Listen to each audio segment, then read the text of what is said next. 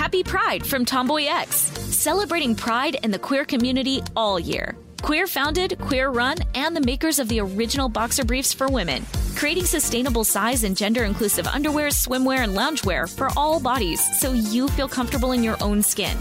Tomboy X just dropped their Pride 24 collection. Obsessively fit tested for all day comfort in sizes 3 extra small through 6X. Visit tomboyx.com. I'm Tracy from Stuff You Missed in History class. Are you a small business owner or even someone who dreams of entrepreneurship? Then check out Season 2 of Mind the Business, Small Business Success Stories from iHeart Podcasts and Intuit QuickBooks. Join hosts Austin Hankwitz and Janice Torres as they interview entrepreneurs sharing insights around starting and nurturing a small business. You won't want to miss these inspiring stories of entrepreneurship and discovering ways to business differently so you can too. Planning your next trip? Choice Hotels' family of 22 brands has over 7,400 locations and the perfect hotel for any traveler you want to be. Like a Cambria Hotel, serving up locally inspired craft cocktails for all my folks who maybe want to meet up and talk about Mad Royals. Check into a Radisson Hotel with flexible workspaces for you strivers who listen during business travel. Or a Comfort Hotel with free hot breakfast, family-friendly pools, and big spacious rooms for the parents who listen with their kids and need a little retreat. What are you waiting for? Join Choice Privileges and start earning points toward your next stay. Find a stay for any you when you book direct at choicehotels.com, where travels come true. Welcome to Stuff You Missed in History class, a production of iHeartRadio.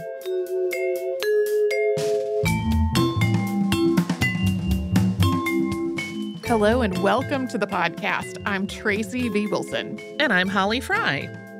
You may remember back at the start of February, there were a bunch of headlines in the United States. I don't know about elsewhere, definitely in the United States, about a Chinese spy balloon traveling over North America, which was then shot down off the coast of South Carolina on February 4th. And then after that, the U.S. military started adjusting its radar operations to look for other similar floating objects. And then they shot down some other stuff that may or may not have also been balloons. As all of this was happening, a whole lot of newspapers and other media were publishing a lot about these balloons or possible balloons, and also stories about the balloon bombs that Japan used to target North America during World War II. And that is something we have gotten listener requests to talk about on the show before. These were not the only balloons that were in use during the war, though, and they weren't the first time that balloons were used for military purposes. So today, we're going to talk about the balloons of World War II, but first we're going to give kind of an overview of how balloons were used for military purposes historically before that point. So the concept of filling a lightweight container with hot air or another gas to make it float dates back to at least 3rd century BCE in China. That was when people started making flying lanterns. Those are also called sky lanterns, and they're like tiny hot air balloons, usually made of paper and open at the bottom with a candle or other flammable material suspended underneath. When the flammable material is lit, the air inside the paper heats up and the lantern rises into the air. Today, these lanterns are often used in festivals and other celebrations, but they were originally for military signaling. Sometimes they are called Kongming lanterns after military strategist Zhuge Liang, whose courtesy name is Kongming. He was a military leader during the Three Kingdoms period of Chinese history in the 3rd century CE, so these lanterns weren't his innovation. It's possible that this name, though, comes from a story in which he and his troops were surrounded and he used a sky lantern to call for reinforcements. I'm saying story here rather than citing a specific military event because in addition to being a real historical figure, he also became a popular character in Chinese literature and plays. It's kind of tricky to tease out which parts are the historical events and which parts are the stories about him. Many of the earliest balloons that were large enough to lift a person were made from silk, something that was also first developed in China. But it doesn't appear that anyone successfully did this until much later in Europe. And we covered this part of the story in our episode on the Montgolfier brothers. That was a Saturday classic this past January. Yeah, we're not going to go back through it all for that reason, but the Montgolfier brothers' balloon made its first untethered flight carrying human passengers on November 21st, 1783. And right away, as soon as that happened, people were talking about military uses for this innovation. This happened while the Treaty of Paris was being negotiated to formally end the Revolutionary War. So Benjamin Franklin, John Adams, and John Jay were all in France, along with 16-year-old John Quincy Adams. They all saw this balloon go up, and Franklin had been observing and writing letters about the Montgolfier's experiments for months. And on the day of this launch, he wrote to English naturalist Sir Joseph Banks saying, quote, "This method of filling the balloon with hot air is cheap and expeditious, and it is supposed may be sufficient for certain purposes, such as elevating an engineer to take a view of an enemy's army, works, and etc., conveying intelligence into or out of a besieged town, giving signals to distant places, or the like."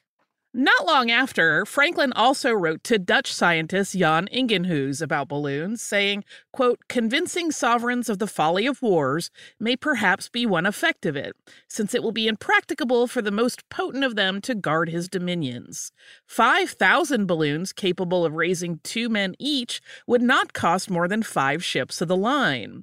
And where is the prince who can afford to cover his country with troops for its defense, as that 10,000 men defending from the clouds might not in many places do an infinite deal of mischief before a force could be brought together to repel them?"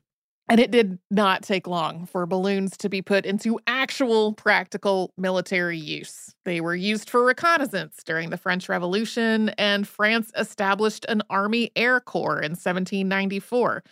By the mid-1800s, several other European nations had also established balloon units of their own. In the U.S., Colonel John Sherburne lobbied for a balloon reconnaissance unit during the United States War against the Seminole Nation in 1840. And then a few years later, during the Mexican War, balloonist John Wise proposed using balloons to bomb the city of Veracruz. Neither of these proposals was actually put into action, though. The first attempted balloon air raid was on July 12, 1849, during the First Italian War of Independence. Venice had rebelled against the Austrian Habsburg Empire and had established its own government, and in response, Austrian forces besieged the city. They deployed balloons carrying explosive devices on timed fuses. Sources contradict wildly on exactly how many balloons there were, somewhere between 2 and 200. These balloons were unpiloted, so they were totally dependent on the wind, which, of course, shifted. Although one bomb did detonate in St. Mark's Square, most of them were blown not into Venice, but onto the besiegers. Another attempt a few weeks later was similarly unsuccessful. By this point, the first airships were being developed, basically balloons that were capable of self-propulsion. The first demonstration of one of these was by Henri Giffard of France in 1852. He called his airship a dirigible, meaning capable of being steered. There's obviously overlap between balloons and airships, but today we're mostly focused on the balloons that were not capable of that kind of self-propulsion and steering.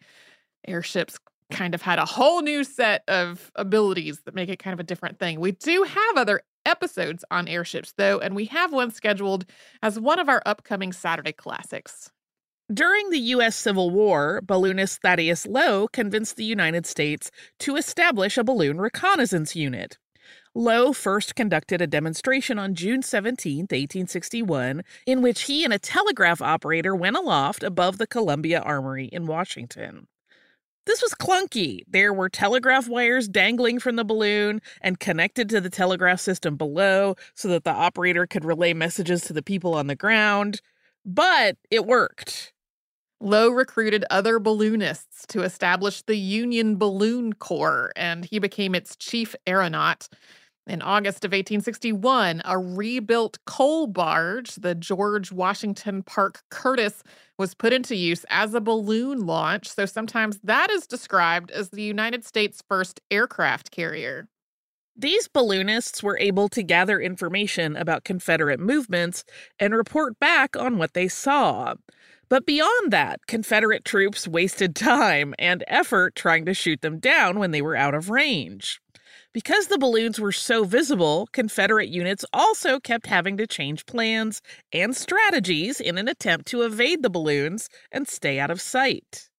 Yeah, I kind of imagine them getting their plans all in order and then being like, oh man, there's one of those balloons. We got to make a new plan again.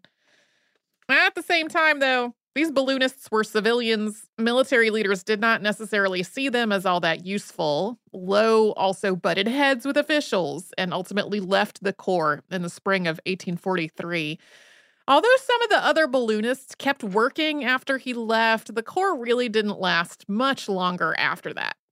The Confederate Army tried to make use of balloons as well, including the Gazelle, which was nicknamed the silk dress balloon because it was made of a colorful patchwork of dress fabric. Not, as it is often said, actual dresses that were deconstructed and made into a balloon. Just the source material. But this balloon was captured by federal forces on the James River after only a couple of months in service, and Thaddeus Lowe cut it apart and gave away the scraps. Back in Europe, balloons played a part in the Siege of Paris in 1870 during the Franco-Prussian War, as people used them to move themselves and the mail in and out of the besieged city. This seems to have inspired some of the other European nations that had not yet established balloon corps to do so. Although balloons hadn't had much success as bombers at this point, the idea that they could be was enough that a temporary ban was proposed at the First Hague Convention in 1899. This went into effect in 1900, expired in 1905, and was renewed in 1907 as the Declaration Prohibiting the Discharge of Projectiles and Explosives from Balloons. That was ratified by 28 member states, including the U.S. and the U.K. That 1907 ban was supposed to remain in effect until the end of the Third Hague Peace Conference, but that conference never happened, so technically it still stands. In spite of that, during World War I, Professor Robert A. Millikan of the U.S. Army Signal Corps and the National Research Council proposed the development of balloon bombers. Although these went through development and testing, they were ultimately used only to drop propaganda leaflets, not to drop bombs.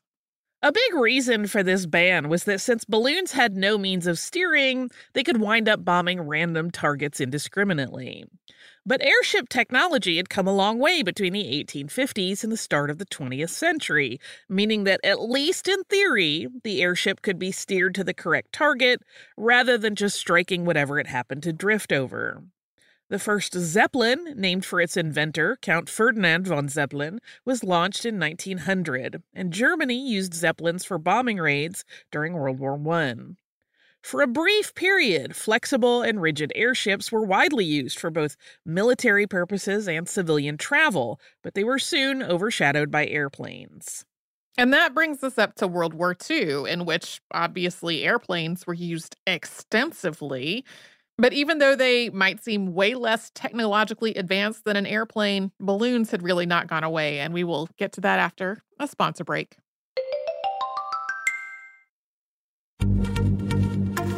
Happy Pride from Tomboy X, celebrating pride in the queer community all year. Queer founded, queer run, and the makers of the original boxer briefs for women, creating sustainable size and gender inclusive underwear, swimwear, and loungewear for all bodies so you feel comfortable in your own skin. Tomboy X just dropped their Pride 24 collection. Obsessively fit tested for all day comfort in sizes 3 extra small through 6X. Visit tomboyx.com. I'm Tracy V. Wilson from Stuff You Missed in History class. Did you know small businesses make up 99.9% of all businesses in the United States? The world is powered by entrepreneurs, and if you're a small business owner or even someone dreaming of starting your own business, then you'll want to check out Season 2 of Mind the Business, small business success stories from Ruby Studio, from iHeartMedia, and Intuit QuickBooks. And every episode, hosts Austin Hankwitz and Janice Torres talk to entrepreneurs about how they've grown from the lessons of launching and nurturing a small business and how they have found success being their own boss. From the excitement of first starting out to finding finding the right tools and resources to process invoices and payments like QuickBooks Money, you won't want to miss these inspiring stories of entrepreneurship and discovering ways to business differently so you can too. And if you're a small business owner or even someone dreaming of starting your own business, then you'll want to check out Season 2 of Mind the Business, Small Business Success Stories from Ruby Studio, from iHeartMedia, and Intuit QuickBooks. Planning your next trip? Choice Hotels has a stay for any traveler you want to be, with 22 brands and over 7,400 locations. Whether you're a business traveler, a family road tripper, someone who wants to seek out history and maybe make your own, or just planning a quick getaway, Choice Hotels has a stay for any you. Like a Cambria Hotel, where you can be a cocktail connoisseur and sip locally inspired craft beverages at downtown locations in the center of it all. This is a fun way to visit cities with a lot of history and a lot of fun in mind. Or a Radisson Hotel for all our productivity powerhouses out there. With flexible workspaces and on-site restaurants, you'll get the most out of your work trip. You'll get the coffee, the Wi-Fi, and the work done. And we can't forget about Comfort Hotels. Imagine you're a family road tripper, waking up in your big spacious room and then heading down to a free hot breakfast for the entire family, including waffles. So you'll be well fed and ready for the day's adventure, even if that's just relaxing. After that, you're spending all afternoon relaxing by the pool. You deserve it. What are you waiting for? Join Choice Privileges and start earning points toward your next stay. Find a stay for any you. Book directly at choicehotels.com, where travels come true.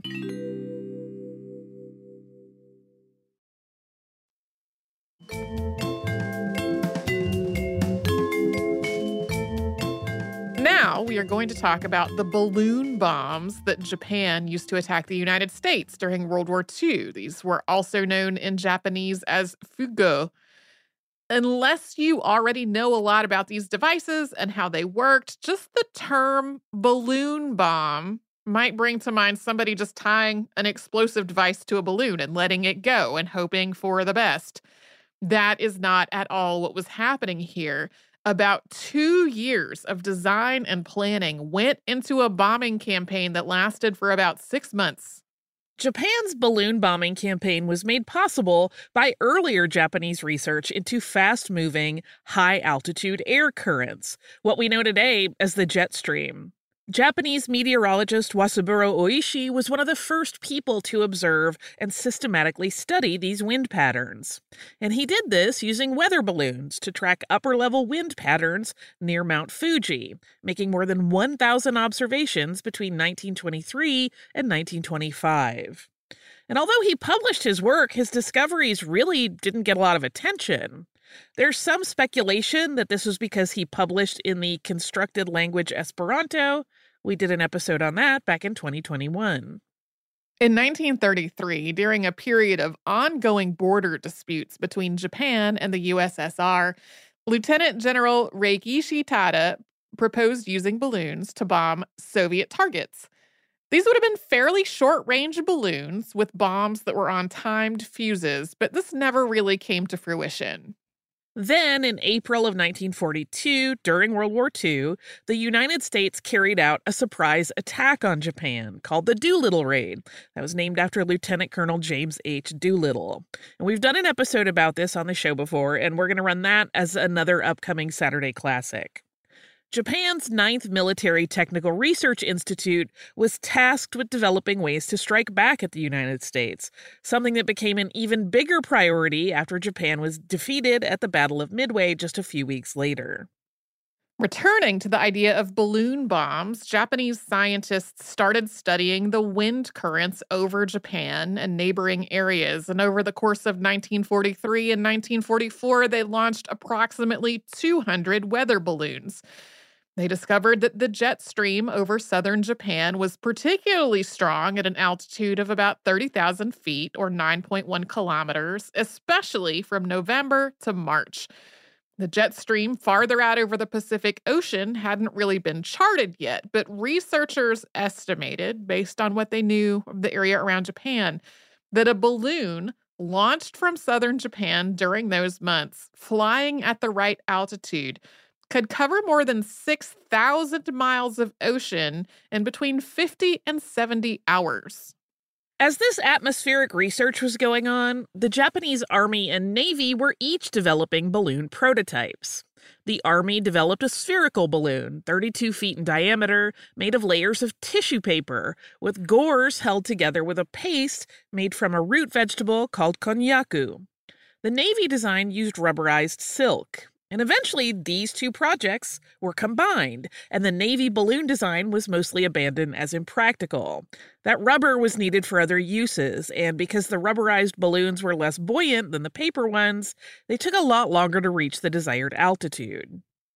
Since Japan's plan was to take advantage of that November to March jet stream, once the balloon design was finalized in May of 1944, there was a huge push to make 10,000 balloons in time to start launching them in November.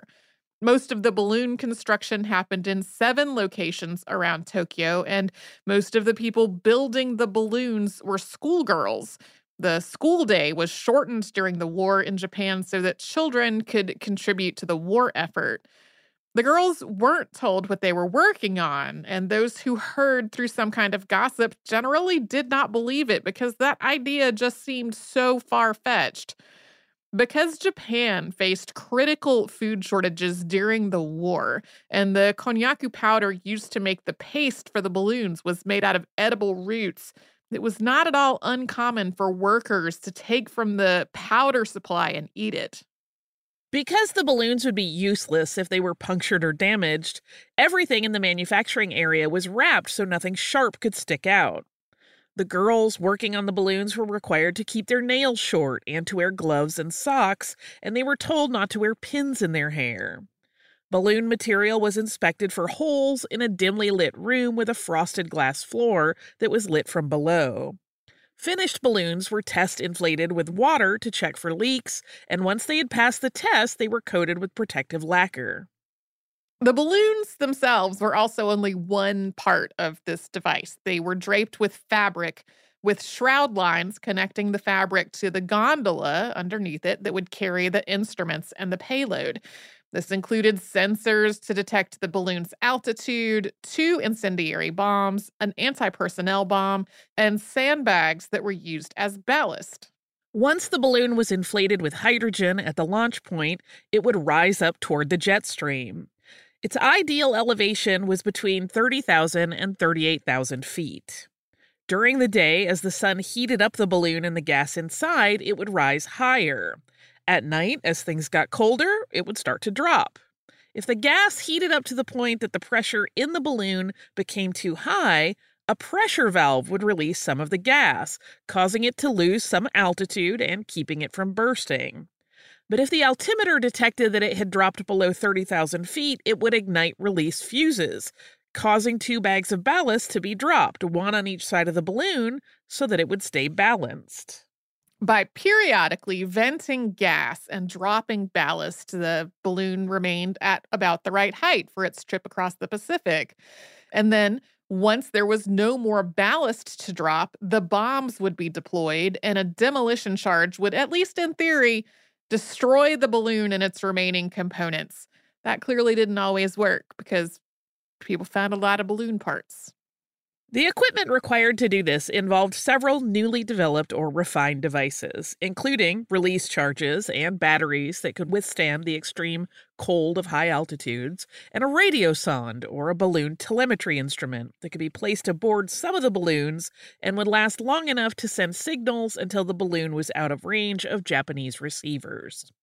Cold testing balloon components required essentially all of the dry ice that was available in Tokyo. Japan's Special Balloon Regiment was established to handle, fill, and launch the balloons.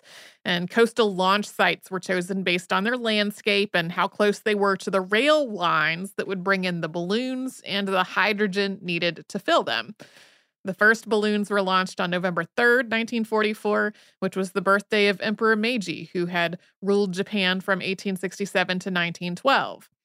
Although the plan was to launch 10,000 balloons between November and March, about 400 of them actually went up in April.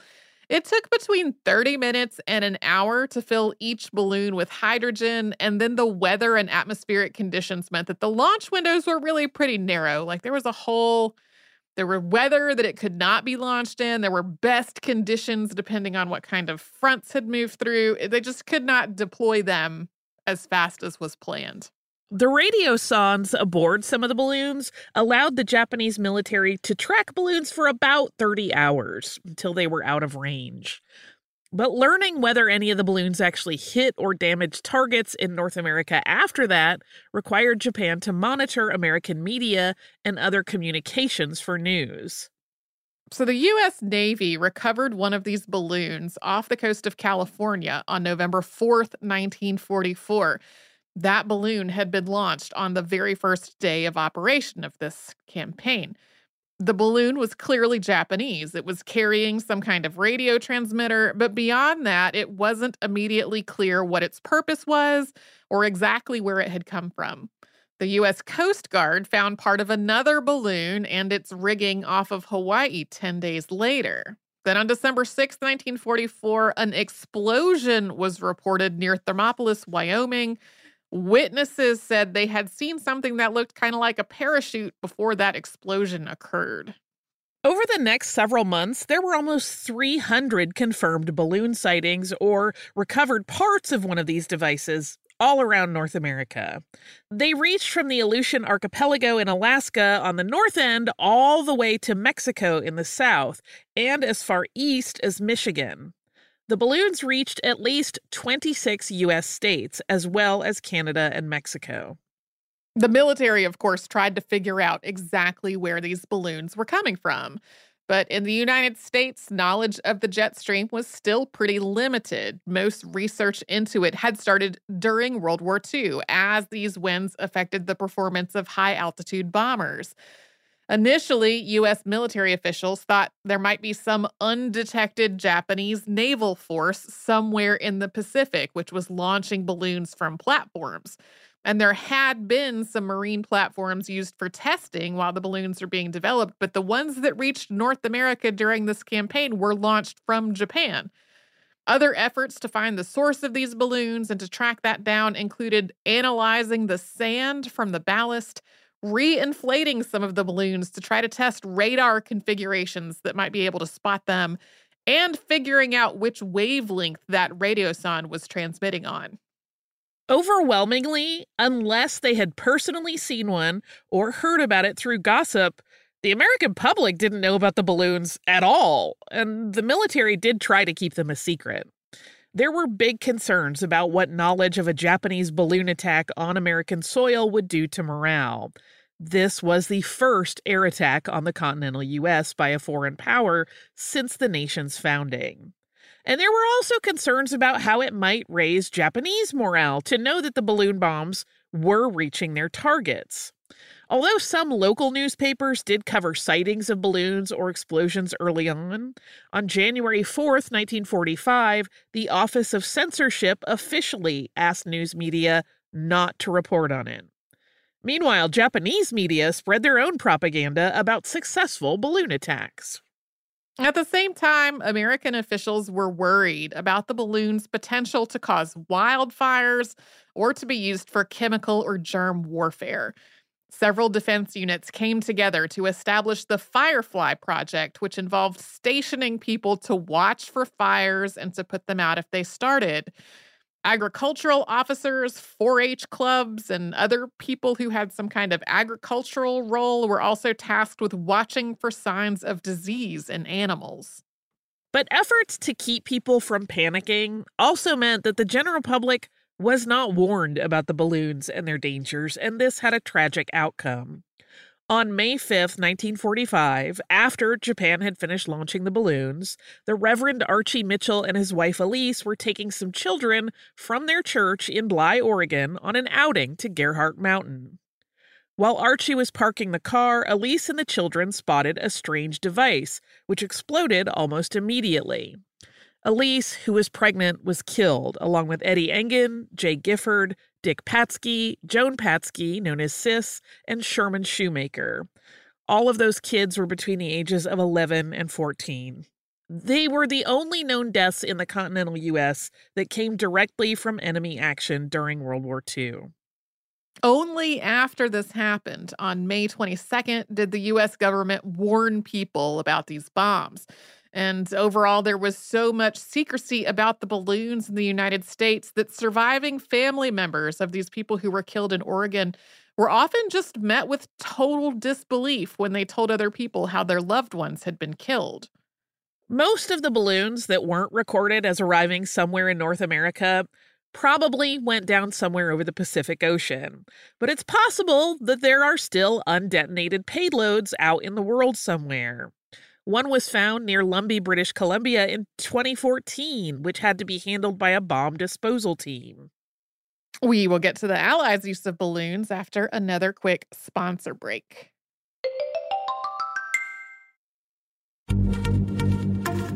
Happy Pride from Tomboy X, celebrating pride in the queer community all year. Queer founded, queer run, and the makers of the original boxer briefs for women, creating sustainable size and gender inclusive underwear, swimwear, and loungewear for all bodies so you feel comfortable in your own skin. Tomboy X just dropped their Pride 24 collection. Obsessively fit tested for all day comfort in sizes 3 extra small through 6X. Visit tomboyx.com. I'm Tracy V. Wilson from Stuff You Missed in History class. Did you know small businesses make up 99.9% of all businesses in the United States? The world is powered by entrepreneurs, and if you're a small business owner or even someone dreaming of starting your own business, then you'll want to check out Season 2 of Mind the Business, small business success stories from Ruby Studio, from iHeartMedia, and Intuit QuickBooks. And every episode, hosts Austin Hankwitz and Janice Torres talk to entrepreneurs about how they've grown from the lessons of launching and nurturing a small business and how they have found success being their own boss. From the excitement of first starting out to finding the right tools and resources to process invoices and payments like QuickBooks Money, you won't want to miss these inspiring stories of entrepreneurship and discovering ways to business differently so you can too. And if you're a small business owner or even someone dreaming of starting your own business, then you'll want to check out Season 2 of Mind the Business, small business success stories from Ruby Studio, from iHeartMedia, and Intuit QuickBooks. Planning your next trip? Choice Hotels has a stay for any traveler you want to be, with 22 brands and over 7,400 locations. Whether you're a business traveler, a family road tripper, someone who wants to seek out history and maybe make your own, or just planning a quick getaway, Choice Hotels has a stay for any you. Like a Cambria Hotel, where you can be a cocktail connoisseur and sip locally inspired craft beverages at downtown locations in the center of it all. This is a fun way to visit cities with a lot of history and a lot of fun in mind. Or a Radisson Hotel, for all our productivity powerhouses out there. With flexible workspaces and on-site restaurants, you'll get the most out of your work trip. You'll get the coffee, the Wi-Fi, and the work done. And we can't forget about Comfort Hotels. Imagine you're a family road tripper, waking up in your big spacious room and then heading down to a free hot breakfast for the entire family, including waffles. So you'll be well fed and ready for the day's adventure, even if that's just relaxing. After that, you're spending all afternoon relaxing by the pool. You deserve it. What are you waiting for? Join Choice Privileges and start earning points toward your next stay. Find a stay for any you. Book directly at choicehotels.com, where travels come true.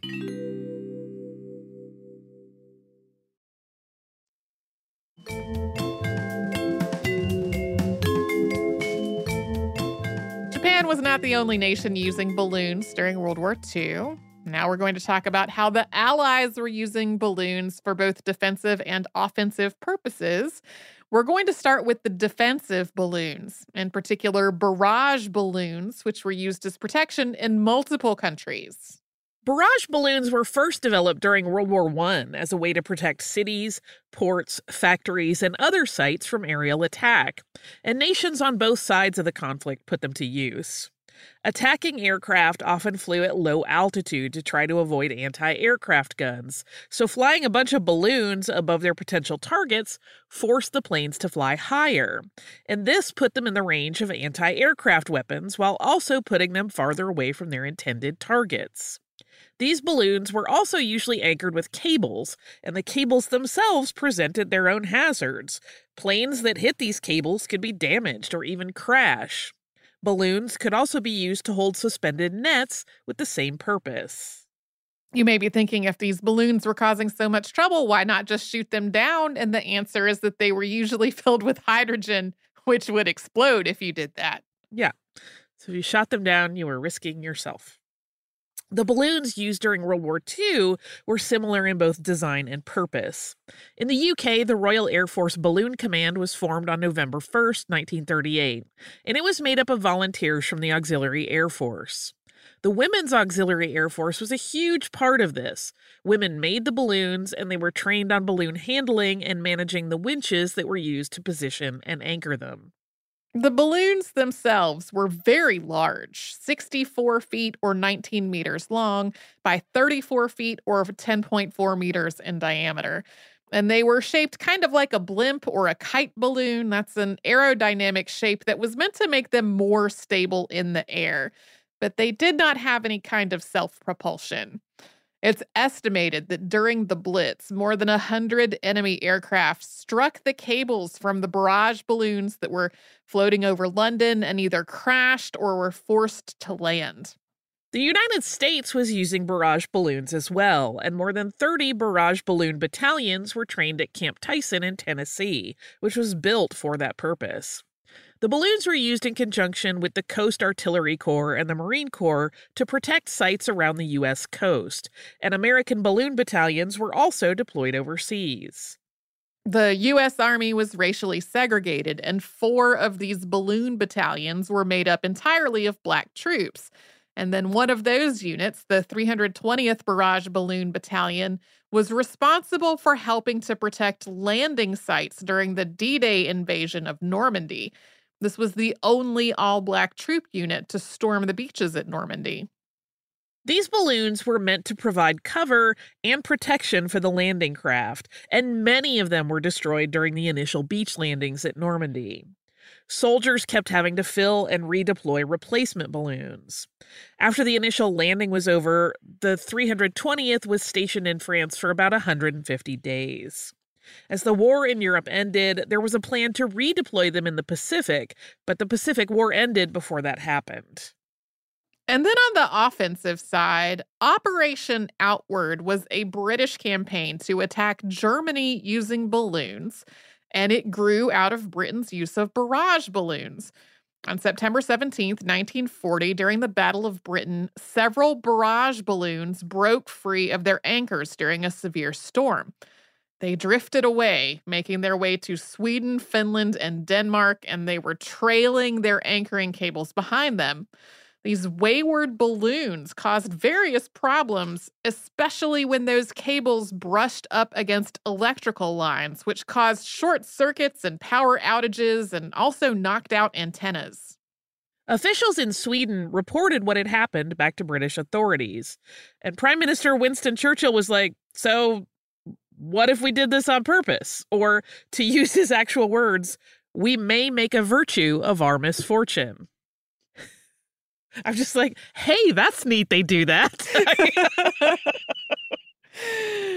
The Air Ministry had some doubts that this was going to work. And there were also people who really thought this entire idea was unsporting. But the Admiralty started conducting studies similar to what we discussed Japan doing, figuring out that at the right altitudes, prevailing winds went from west to east, meaning that Britain could float balloons to Germany, but Germany probably couldn't float them back. And also the balloons weren't likely to float back toward Britain once they'd been launched.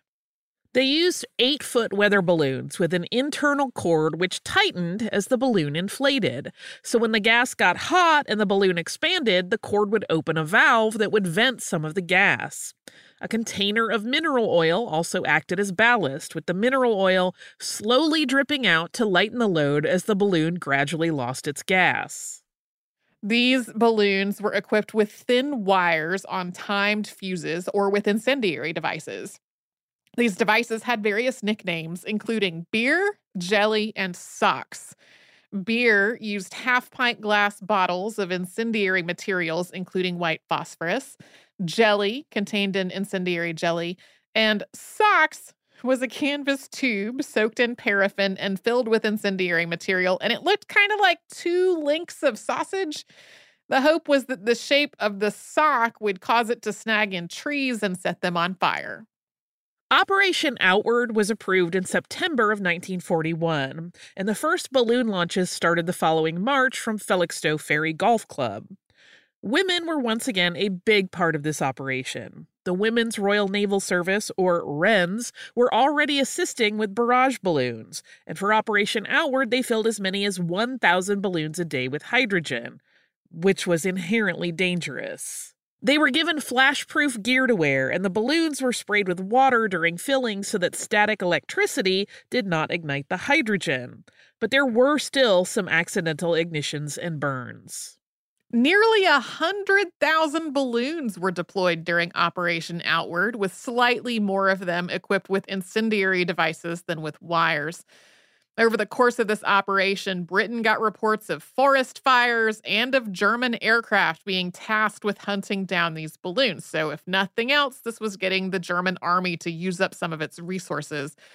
On July 12th, 1942, a balloon hit electrical wires near a power station near Leipzig, and that caused a fire and destroyed the station. That caused widespread power outages. But not all of the balloons struck their intended targets. On September 19th, 1944, a balloon knocked out power in Laholm, Sweden, which led to 2 trains colliding in the dark. As was the case with the tragedy in Oregon, which took place after Japan had stopped launching balloons, this collision happened after Operation Outward had ended. The last balloon launches had taken place on September 4th, 1944, so this was 2 weeks later. And of course, balloons have continued to be used for military purposes since World War II, including for surveillance and to deploy weapons.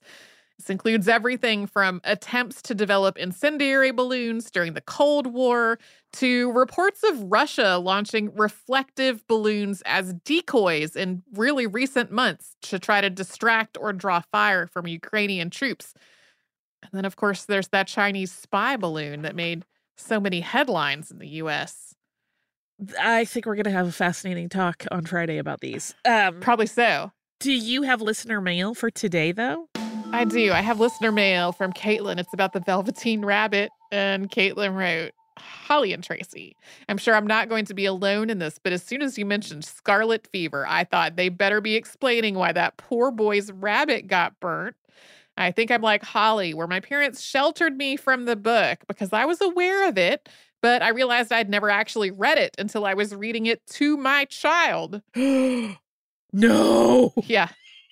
My mother-in-law gave it to my son for Easter when he was maybe 2 and went on and on about how it's her favorite book, and she bought a copy for her house because she loves it so much, and I thought it was one I had forgotten. Nope, I would 100% remember that bunny getting murdered. I remember reading it to my son at bedtime the first time, and as it went on, I started becoming more and more internally distraught. Once I put him down, I went out to my husband and said, do you know the story in this book? Why does your mom think this is sweet? He didn't remember it at all. LOL. It's been a long time since my son, who is now 5, pulled it out. I'm hoping he doesn't rediscover it anytime soon because he is a sensitive kid who believes all the toys are real. Anyway, I had to get that off my chest after hearing your rants along the same lines. Thanks for reminding me that I should track down our copy and hide it. Happy Friday, Caitlin. I love this email. I do too. By the way, Caitlin, all the toys are real. Just FYI. Yeah. I can't remember if I said this already because you were out last week. We had a little break from recording. We got more traffic on our Scarlet Fever post on Facebook than anything we have done in years. And there were some arguments about people's interpretations of the Velveteen Rabbit and whether they thought it was a sweet book or not. There were some very vigorous Velveteen Rabbit defenders in the comments. And then also some people who were like, I was traumatized. This email, though, reminded me of on maybe like a 4th or 5th birthday of some folks I used to know. I bought their kid a collection of the Babar books because I remembered loving them as a child. I did not recognize such things as colonialism in there when I was a child. Right. And I also didn't remember that whole collection starts with Babar's parents being killed by hunters. Yeah. Like, I had no memory of this at all. And so, I've bought this child this pretty hardcover collected volume of these stories. And she was like, will you read it to me? And I was like, oh, of course. And as I'm reading, like, my eyes on the page are seeing the words killed by hunters. And I was like, oh no, I don't know.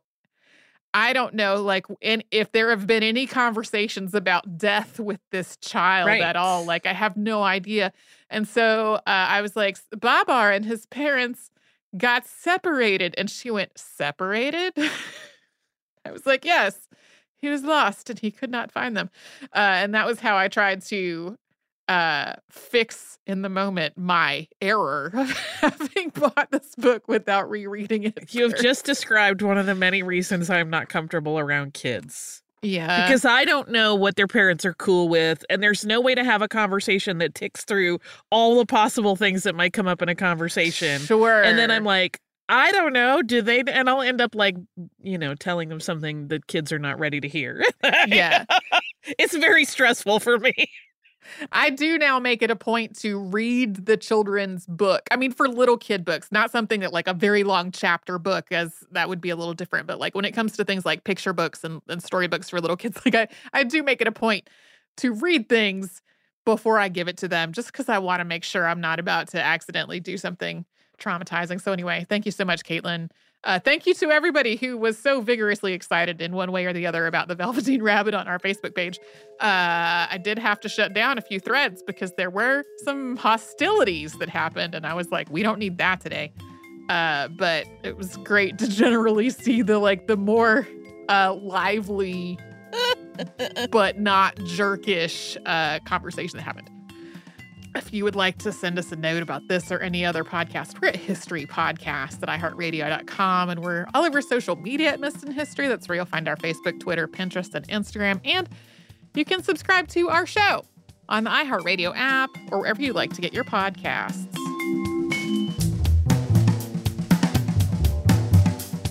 Stuff You Missed in History Class is a production of iHeartRadio. For more podcasts from iHeartRadio, visit the iHeartRadio app, Apple Podcasts, or wherever you listen to your favorite shows.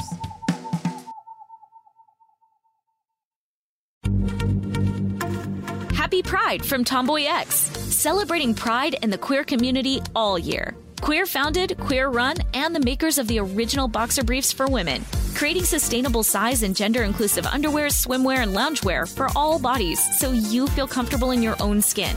Tomboy X just dropped their Pride 24 collection, obsessively fit tested for all day comfort in sizes 3 extra small through 6X. Visit tomboyx.com. Hey girlfriends, it's me, Carol Fisher, back with another season of the global #1 podcast, The Girlfriends.